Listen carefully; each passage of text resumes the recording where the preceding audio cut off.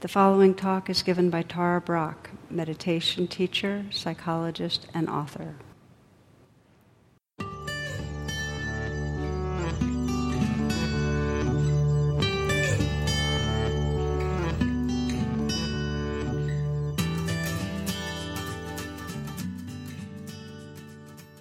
There's a paradox to mindfulness, and some of you might know the word sati, the Pali word sati, means remembering presence, being aware of what's going on in the moment. And as most of us know, when we most need it, when we're in traffic or when we're in engaged with our child and there's a lot of tension, or when there's an argument with a partner, or we're anxious about performance, we're overeating, a bag of trail mix, those are the times we most need mindfulness, and those are the times that it's absolutely like a million miles away, right? So the big question is, in this practice of remembrance, is how to remember, right? I mean, we know that. I was reflecting on this, and I remember one of my father's favorite little stories of a elderly couple, and they're having an amiable conversation, and one says to the other, "Hey Fred, so how was your experience with the memory clinic?"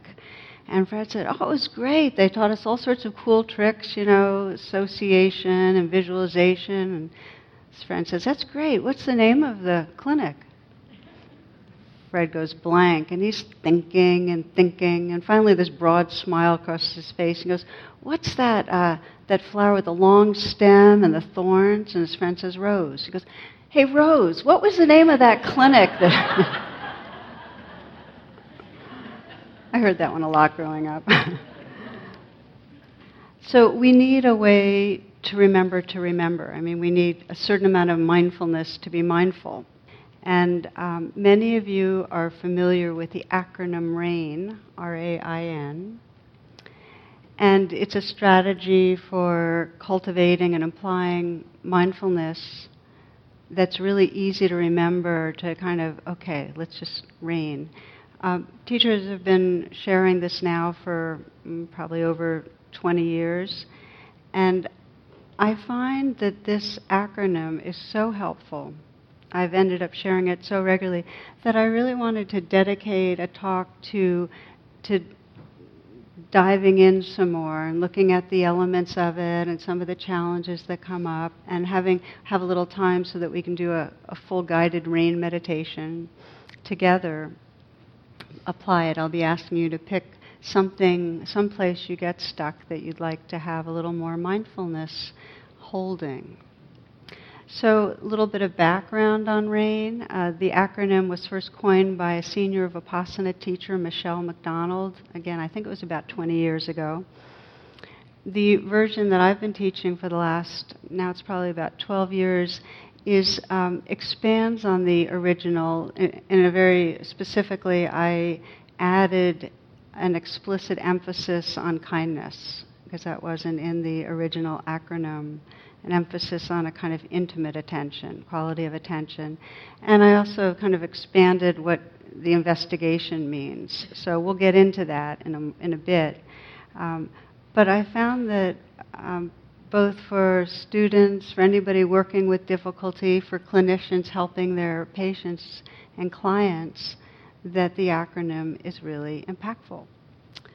So to begin with, the elements of the acronym RAIN are, the R is to recognize, which means to, I'll go through them very carefully in a little bit, but recognize means to notice what's going on in the moment. You can name it, like, fear, confusion, anger, whatever it is, just recognize it. The A of RAIN is to allow it, which means don't try to get rid of it. It's almost like this pause where you make space and let be for the time being. Just allow it. You just let it be as it is. The I of RAIN, once you've allowed it, you can sink in a little more, is you say, okay, so investigate. What is going on here? So you begin to explore the dimensions of the experience. You say, okay, how does this feel? And is there something I'm believing right now about myself? And what's the actual sensations of the experience? So you kind of go in more. But if you do that and you don't have an attitude of friendliness or kindness, the investigation can actually have a tinge of judgment or aversion. So the I, when you're investigating, also includes a kind of intimate attention where you're really offering a quality of gentleness or friendliness. So that's R-A-I. The N, there's nothing that you're doing with the N. The N is the fruit of the R-A-I, with the recognizing and allowing and investigating and offering this kindness. There's a quality of presence that ends up unfolding that is the N. There's a shift in identity where you're no longer the beleaguered self, the victimized self, the angry self, the fearful self. There's a sense of resting in that presence that is caring, open, awake, tender. There's a shift in your sense of who you are. That's the N, and the N is not identified. You're not identified with the kind of narrow, egoic, reactive self. But you can also think of the N. Some of you might prefer that you've come back to your natural, loving awareness. You're back in the wholeness of your being. So those are the elements, and I'll give you some examples of how it works, and we'll practice. But I'd like to first kind of describe almost in terms of the dynamics of it, how that works. And one of my favorite ways of understanding rain comes from Dan Siegel, who's a neuropsychologist, and he says, he takes the hand like this, and he says, okay, you're going to think of your wrist as your spinal cord that's going into the skull. It's your brain stem, okay? And then he takes the thumb and he says, this is the limbic system, fight, flight, freeze, and so on. And then the fingers over it, we've got the whole brain now, the frontal cortex, okay? So brain stem, limbic system, frontal cortex. So this is our brain. And generally, the way things work is information flows up, and then it flows down through there's information going up, and then the frontal cortex regulates and sends more information down. But what happens when there's too much stress is you can flip your lid, right? So that what happens is you no longer have the value of the frontal cortex feeding down information like, hey, let's get some perspective on things, and yes, this has happened before, but you've worked it out, some humor, some wisdom, mindfulness. Okay, let's just notice what's happening. All of that is the frontal cortex. We no longer have access when we flipped our lid. Okay?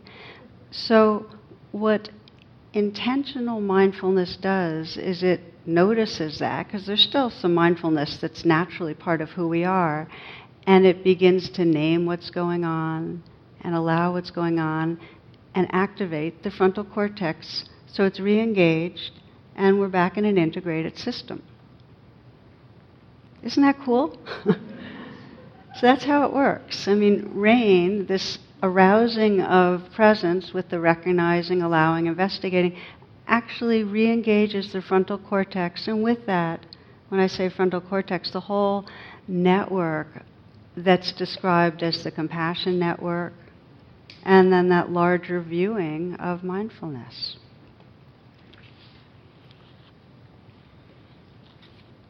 So I also like to think of rain in the more poetic way. If you think of the rain coming down from the skies, it's the sky is sky of awareness, and this rain of attention, and that when we're caught in a tight space, there's this nourishment that comes from the heavens that helps us to soften and open, and it helps us to, again, grow into our fullness. So many of you, maybe when you hear the acronym for the first time, as I did, one of the first thoughts was of Shakespeare, and the quality of mercy is not strained. It droppeth as the gentle rain from heaven, right? So when we're suffering, the freedom doesn't come from a strained effort. The freedom doesn't, we don't fight our way out of the box. There's actually this gentle rain of attention that we offer to what's happening. And in that gentle attentiveness, we begin to reopen and re-inhabit the fullness of our being. We have access again to our resources. Or back to the scientific way, we have access to the frontal cortex. So let's explore a little bit about when rain is needed. And the broad response to that is anytime we're stuck in a small place where we're caught in an egoic sense of something's wrong, I'm endangered, I'm threatened, I'm going to lose something, I've lost something, some sense of tightness or smallness. And there's many different ways that could happen. We might be caught in a conflict and be in the kind of reactivity where we're lashing out, and it might feel very familiar. And I'm going to name a few different versions of where rain can come in, because I want you to be thinking about how you'd like to apply it in your own life tonight when we practice. So perhaps you have a situation in your life where you just very easily get tripped off into, in some way, being aggressive or hostile or judgmental. It's perfect to practice on your own. Just rerun it, stop it where you're feeling reactive, and then start practicing rain. An alleged radio conversation between a U.S. naval ship and Canadian authorities. This is what was recorded. Americans say, please divert your course 15 degrees to the north to avoid a collision. Canadians say, recommend you divert your course 15 degrees to the south to avoid a collision. The Americans, this is the captain of the U.S. Navy ship. I say again, divert your course. The Canadians, no. I say again, you need to divert your course. The Americans, sternly. This is the aircraft carrier USS Lincoln, the second largest ship in the United States Atlantic Fleet. We are accompanied by 3 destroyers, 3 cruisers, and numerous support vessels. I demand that you change your course 15 degrees north. That's 15 degrees north. Our countermeasures will be undertaken to ensure the safety of this ship. Canadians, this is a lighthouse. Your call.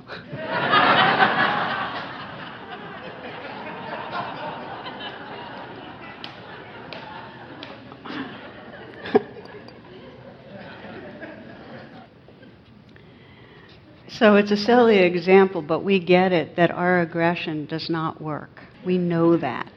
So it may be that kind of situation, or you might be choosing another one of our stuck egoic states where we're caught in what sometimes I describe in radical acceptance as the trance of unworthiness, where we really get that we've been comparing ourselves to others or to a standard that we have for ourselves, and we're feeling that sense of failure, that sense of falling short. And we might just pause and say, okay, let's practice deepening attention. Rain is deepening attention. It's bringing more awareness. So I remember for myself, after I finished writing Radical Acceptance, and I was really, the trance of unworthiness, I talk about it a lot. I went on book tour. I went to Naropa, which is a Buddhist university in Colorado, to teach about this. And they had a poster of me and a big picture of me to announce the course, and the line under the picture said, "Something is wrong with me."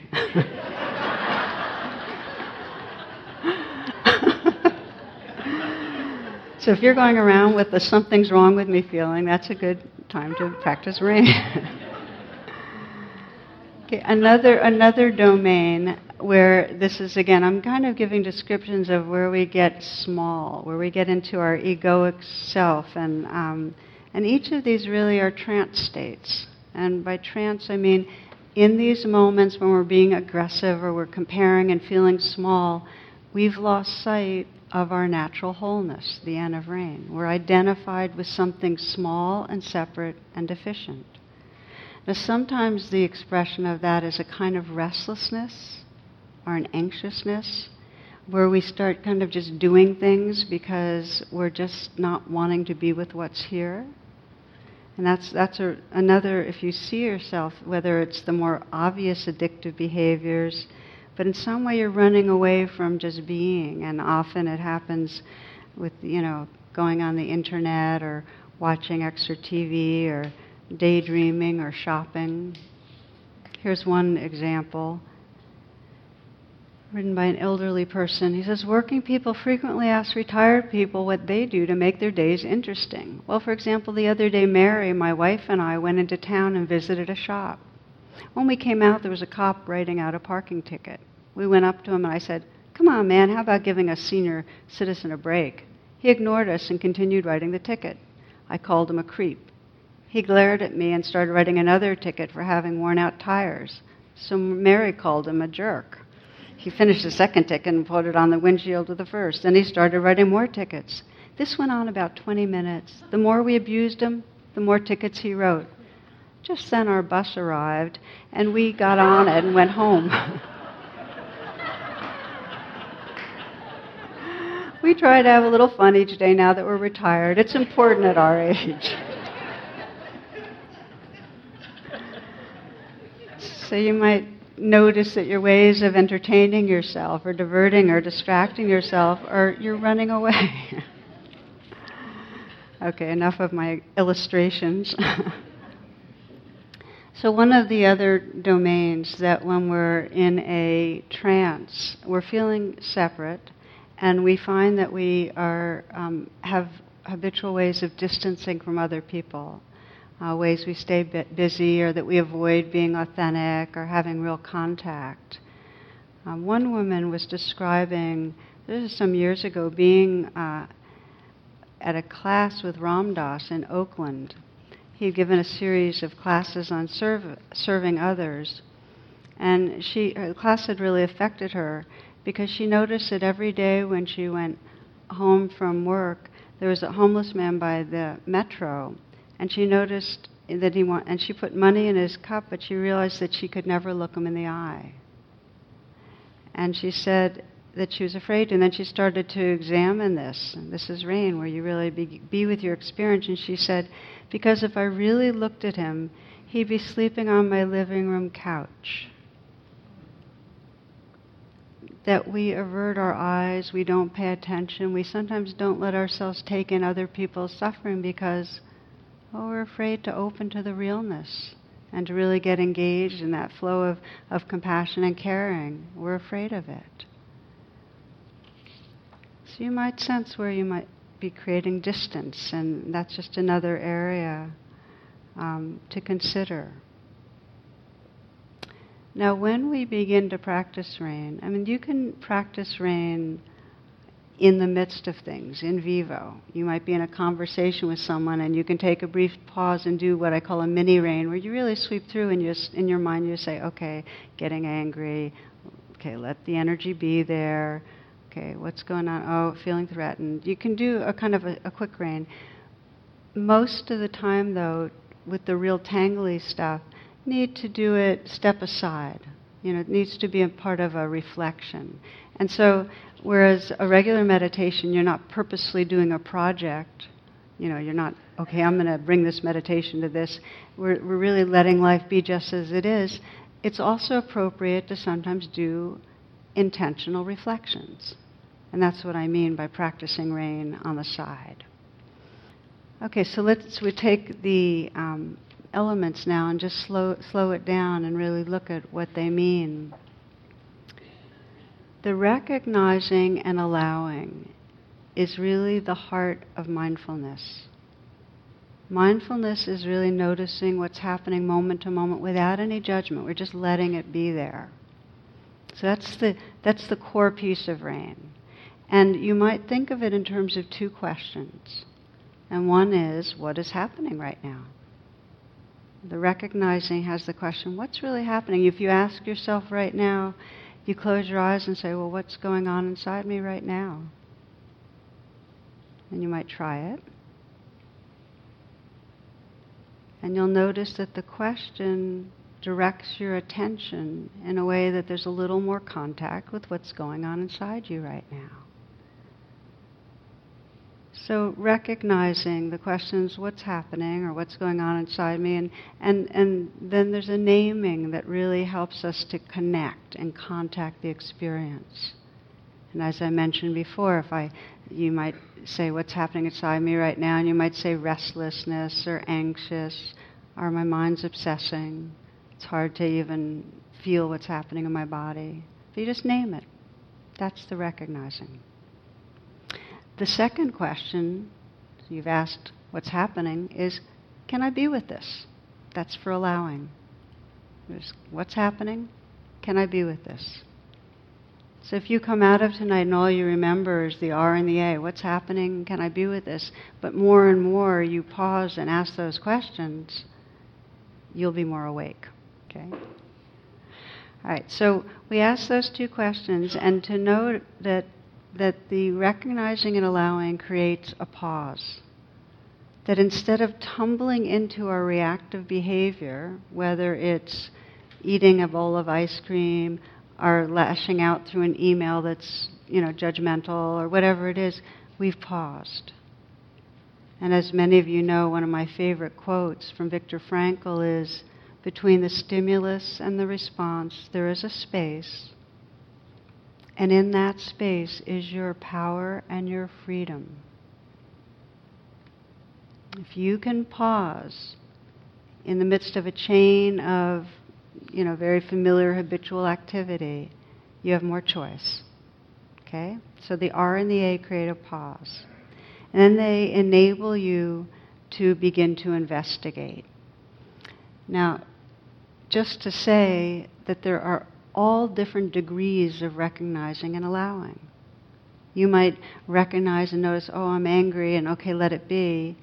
Take a few breaths and try to go in, and it may be very, very glancing. Or you might recognize and really get it, and really allow, really let it be there. And then there'll be much more potential for investigating. Whatever level we go to. So then we begin to investigate with interest and friendliness.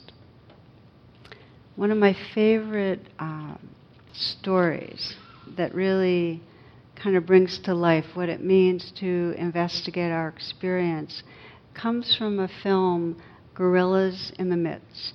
And some of you might have seen it, because in this film, Diana Fossey is shown to be this amazing field biologist. And she followed in the footsteps. Her mentor was George Shaler. He's a primate biologist who would go into the wilds and come back with amazing information about the lifestyle and habits of gorillas. So between them, they were able to really outline their tribal structure and their family life and the intimate habits. And when asked how he was able to investigate and gather all this information, he attributed to just one thing. He said, I didn't carry a gun.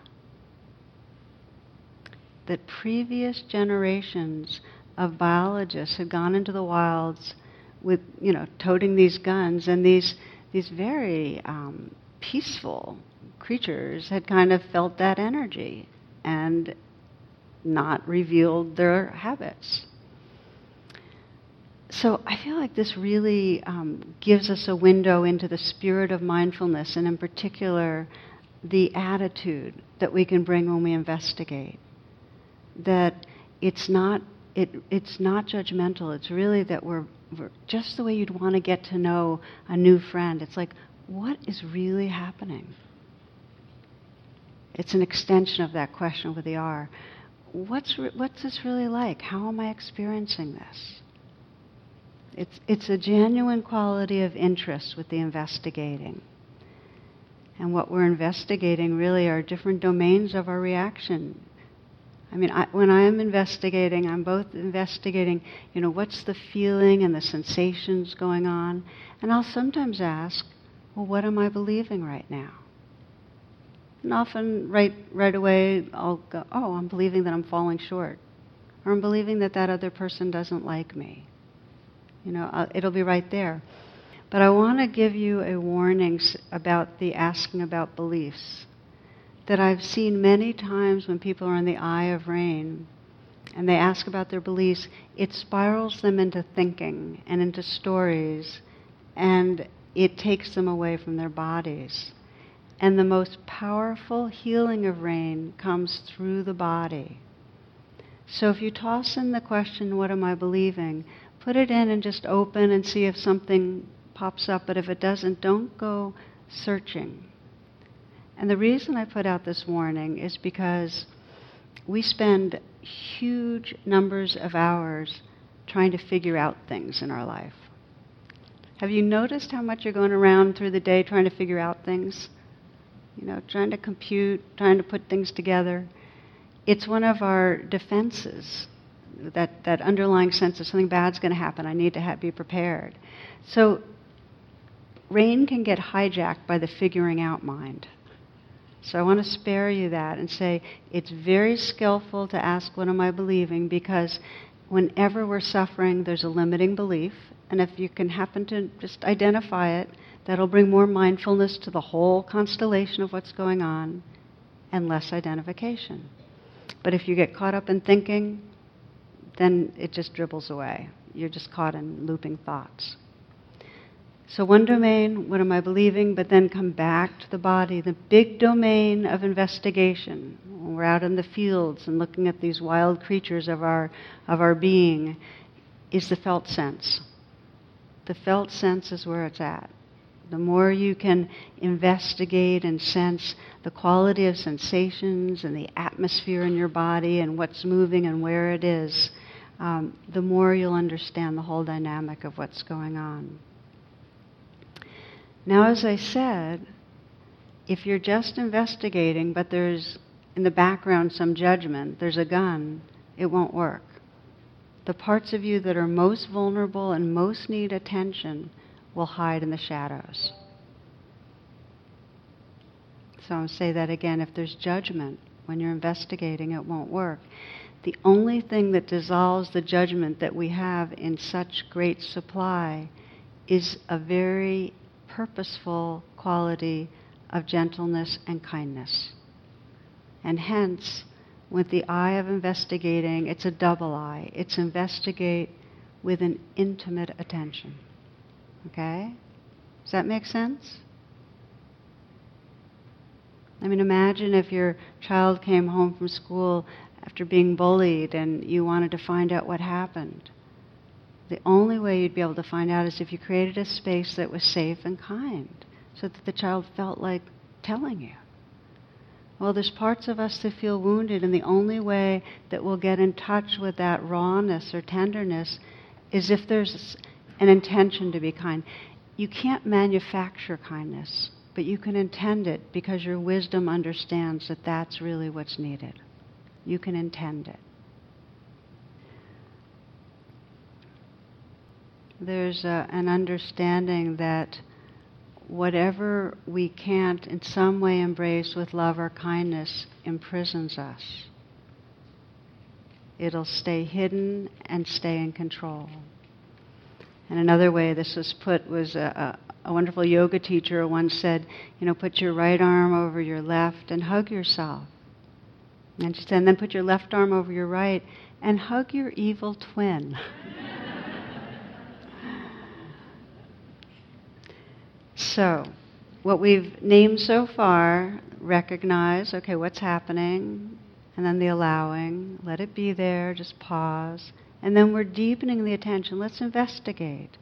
How does this feel? Is there a belief about life that's playing into this and looping around? What's really the felt sense in the moment? There's other questions you can ask. One question I'll often ask is, what does this part of me need? What is it wanting? So you're ending up investigating by communicating in a way. But again, beware of going into thinking, because the information's embodied. That's where the mileage will come from. So then we have developed this presence with. That's what it is. It's presence with what's going on.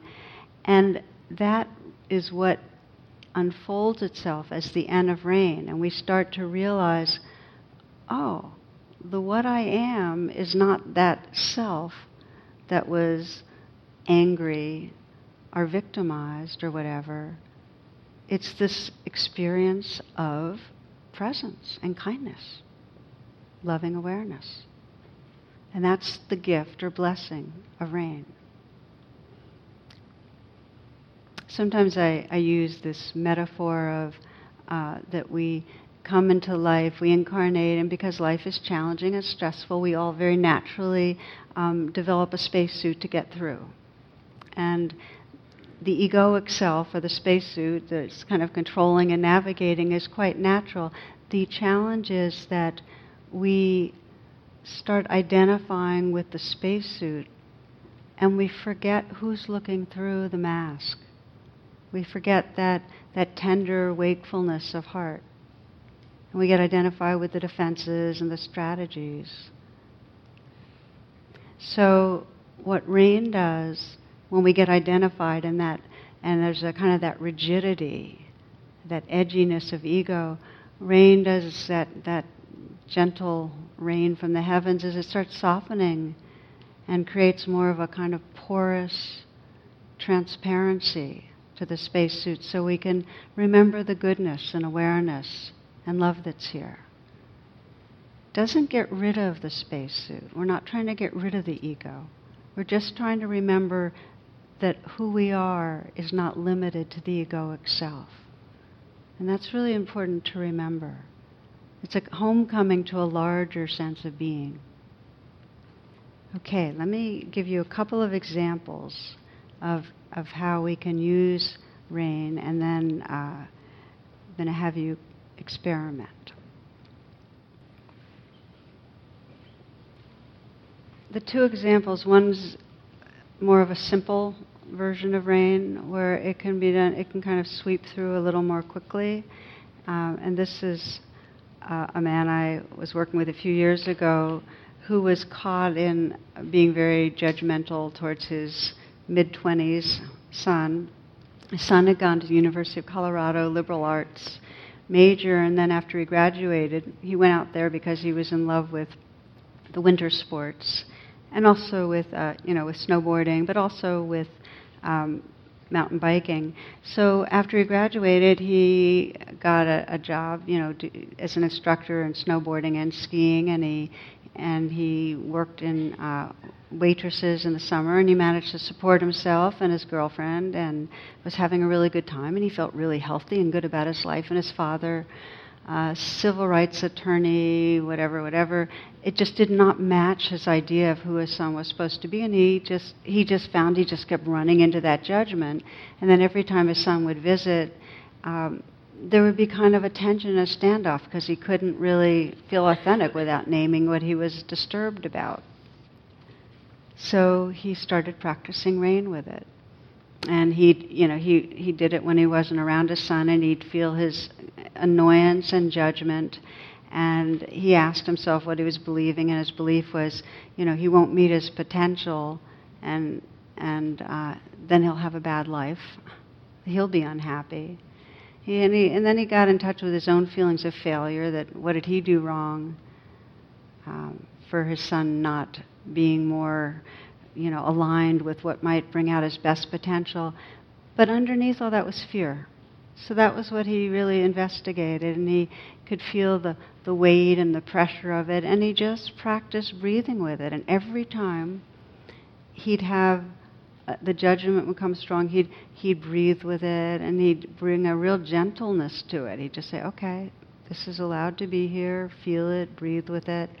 And he started finding in one particular round of rain that he stayed with it, and he could start sensing the space around it, around the judgment.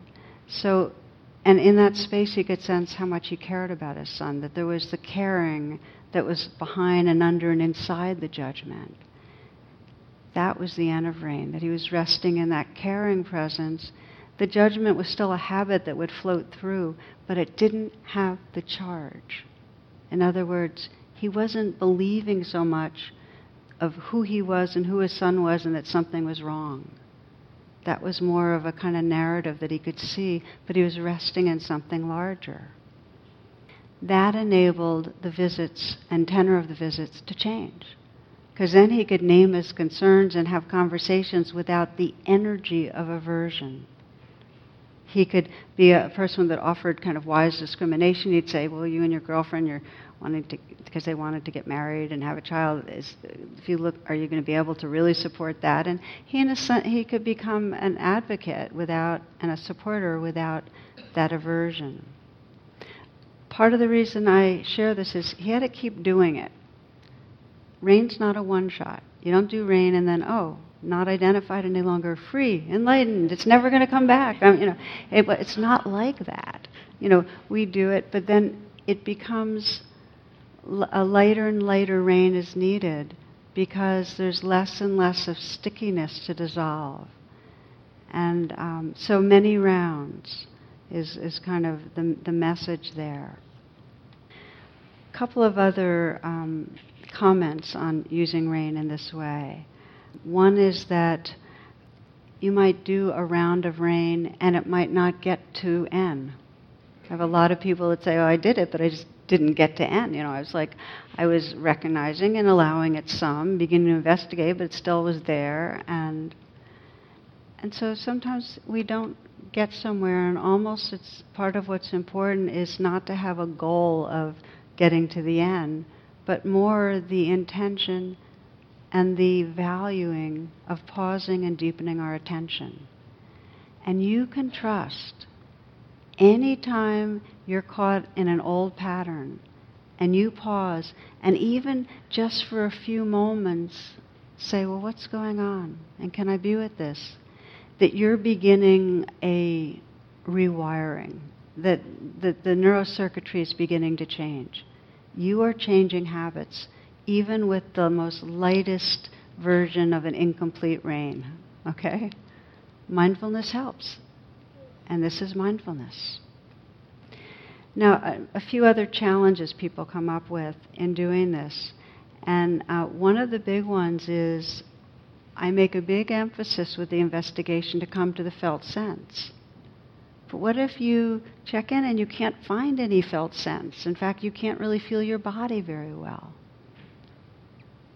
So what I would encourage with the investigating is to just invite the feelings to be there and notice what happens, and don't worry if you can't connect with your body. Scan through your body, try to notice, but just putting out the inquiry. What's happening? How does this feel? Where do I feel this? And doing that over and over again, the invitation is what counts. The intention's what counts. You're beginning to bring attention to what's there, and it will unfold itself as it's meant to. I like it. There's these little beeps that are coming to accentuate the point. All right, I'm going to give you one more example, and then I'd like to practice together. And this example is one some of you might remember from my life, and it's an example of when the patterning is very, very deep and emotional and challenging. And one of the most important rain experiences I had was somewhere in the midst of being pretty sick, because I was pretty ill for about 8 years on and off during that time.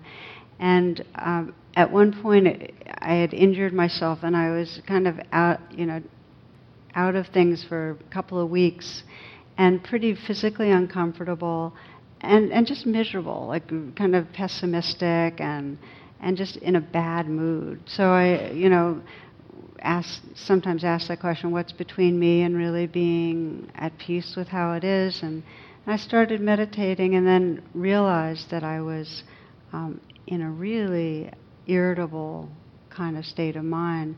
So I did rain more formally. And I would recognize and allow that, okay, I'm irritable, I'm miserable, I'm unhappy, let it be there. And it was just a big swamp. But as I started to investigate, I asked that question, what am I believing? And it wasn't about the sickness, it was something is basically wrong with me, and it's for how I'm being a bad patient, a bad sick person.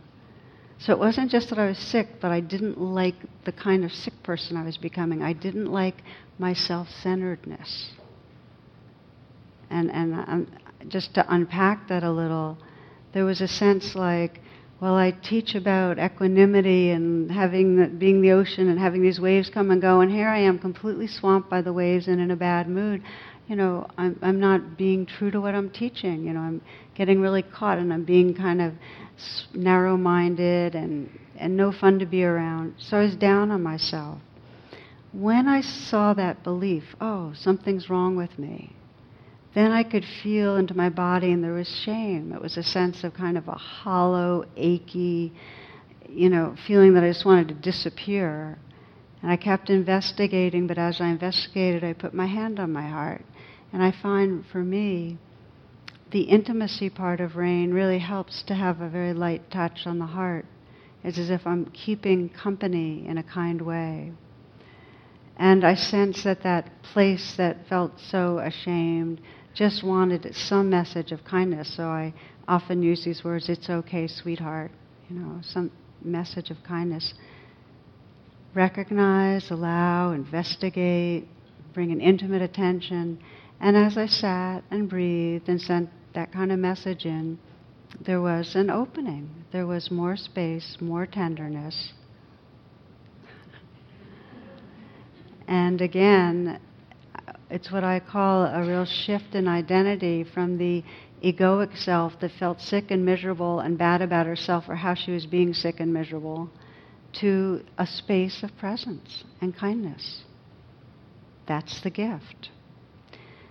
So what that story, the reason I share that story, is a very important ingredient when you're practicing rain. And when there's a lot of stickiness, is the quality of self-compassion.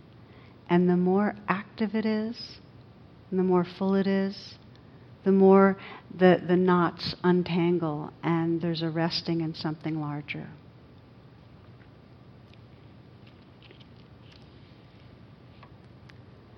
So I'm going to wrap it up now, and we're going to practice a bit. And just to say that this is, I started tonight saying we get lost in a trance and we don't have an easy way to remember. And so this is a tool of remembering, of remembrance, to move from the space of a separate, unworthy, victimized, not good self, back to that natural tenderness and love and presence. So find yourself, if you can, a way of just the last few minutes here. This will be about 10 minutes to be comfortable, and we'll do a rain meditation.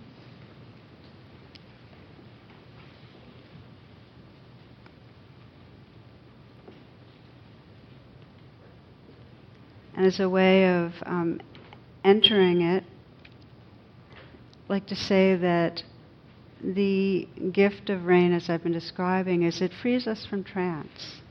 And like that beautiful line from Shakespeare, that it's like droppeth as the gentle rain from heaven, it really washes away the kind of self-centeredness and fear and grasping that keeps us from being close with each other. It frees us to be more who we really are. And I want to just share with you an example of that. Roberto Di Vincenzo, great Argentina golfer, once won a tournament, and after receiving a check and smiling for the cameras, he prepared to leave. He was still relatively new at this, and as he walked alone into the parking lot, he was approached by a young woman who congratulated him and then told him that her son was seriously ill and near death.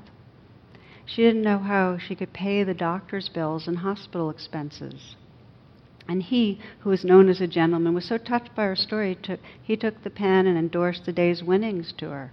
He pressed it into her hand and said, "Make some good days for the baby."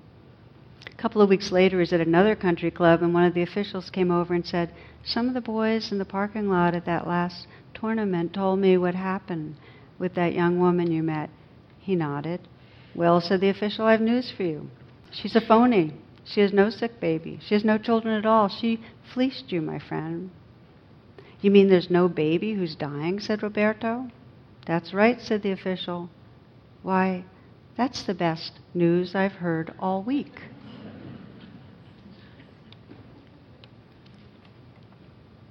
there's an inner freedom that's possible when we begin to shift from the place that's confined in the egoic self to that openness and presence.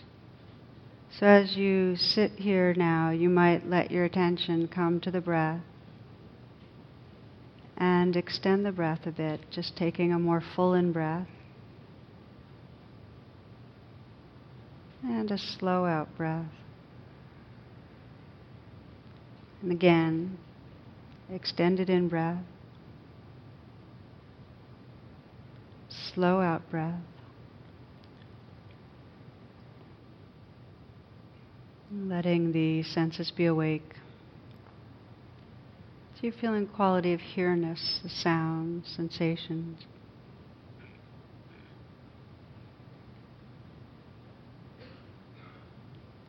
And then letting come to mind some situation in your life that you'd like to bring more attention to. And I'd like to encourage you not to pick something that's a traumatic kind of reactivity, but rather something where you just get annoyed or you get caught in feeling down on yourself. You get anxious about a performance, upset with somebody, kind of habitual pattern with partner, child.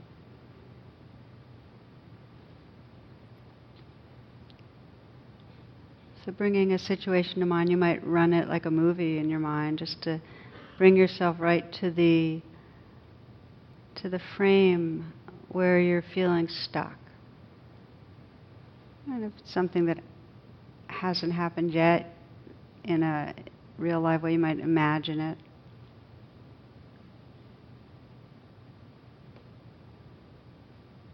So you see yourself in the situation, see where you are.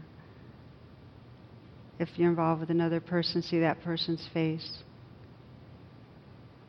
Hear the sound of their voice, if something that's going on that's triggering you. And if you're alone, just bring the circumstances up that really, if you're comparing to somebody else or it's an addictive behavior on your own, just really let it be vivid. What triggers you?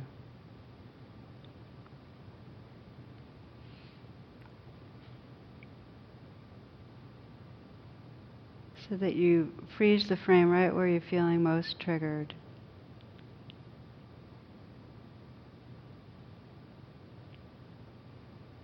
And just begin by recognizing kind of the gestalt of what's going on.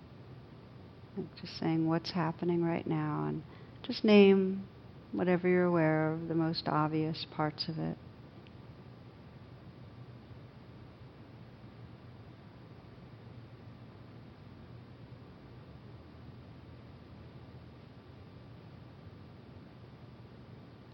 And let your intention be to allow the experience that you're having just to be there, to not interfere.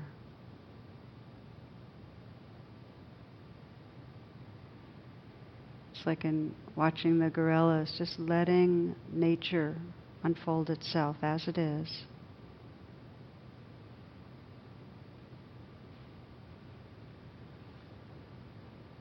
So you're pausing, recognized, allowed, and then beginning to investigate the experience. And just notice first what it brings up, what you're feeling in your body.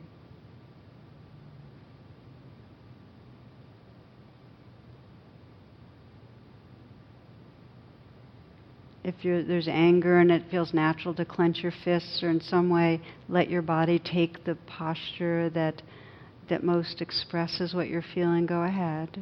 So you really can get in touch with, well, what's this like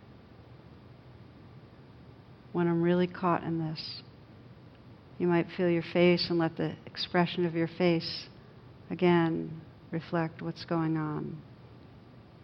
Try not to be shy. It really helps to let your body and your face contact the experience. And you might notice that there's a belief about yourself or the world that's real obvious. Again, the what am I believing question, just to see if there's something there, or that maybe you're believing that you're failing, or that you'll never be good enough, or that you'll never be lovable, that you can't trust others. And then let yourself, if you notice a belief like that, felt sense in your body, like your throat, your chest, your belly. So you're investigating and contacting what's here. And as you do it, let the intention be to offer a kindness or gentleness to what you're aware of. And for tonight, or for this time, I'd encourage you to experiment with bringing your hand to your heart as a kind of gesture. You might vary the pressure so that you really feel that sense of there is kindness and gentleness accompanying your experience. So you might feel anger or hurt inside. You might feel it's shame. And there's that hand and that touch saying, in some way, I'm here. I care. So you're investigating with an intimate attention. And you might sense what that part of you that's most vulnerable and upset most wants or needs.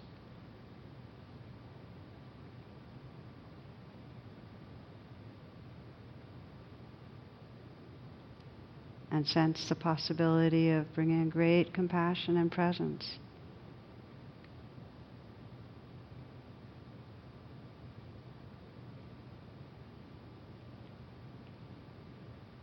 You might even sense some words that are naturally offered as part of this intimate presence.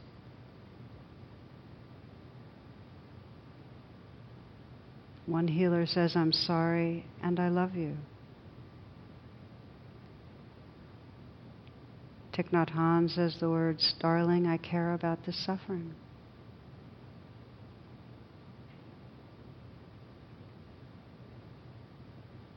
So there's an honest contact with the experience, investigating, contacting, and an intimate presence. And you might feel your breath as you sit here, and just sense that as you bring this presence to your experience, really who you are. Sense if there's an inhabiting of a larger space of awareness. That there is a sense of that oceanness that's holding the waves of yourself, but not lost inside them. So you're saying yes to the life that's here, making room and resting in something larger.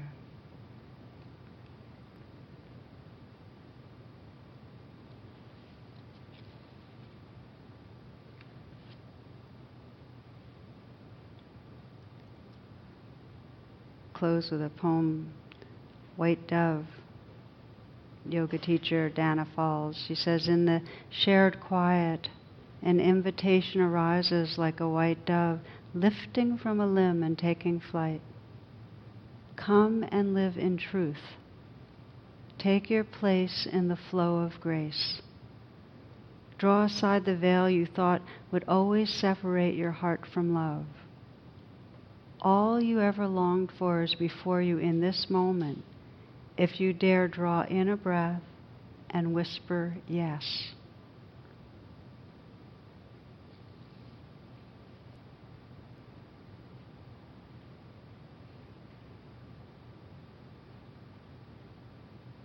Sensing that yes right now, so that if there's any judgment as to how you practice rain, if rain felt incomplete or confusing, that there's a tender yes to that. It's okay. Forgiven, forgiven. If there's a sense of peace, yes to that. This ultimate gift of honoring the life that's here just as it is.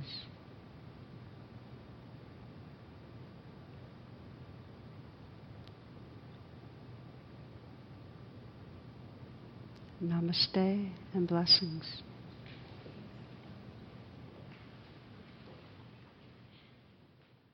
The teaching you have received has been freely offered. If you'd like to make a donation, learn more about my schedule or programs offered by the Insight Meditation Community of Washington, please visit tarabrach.com and imcw.org.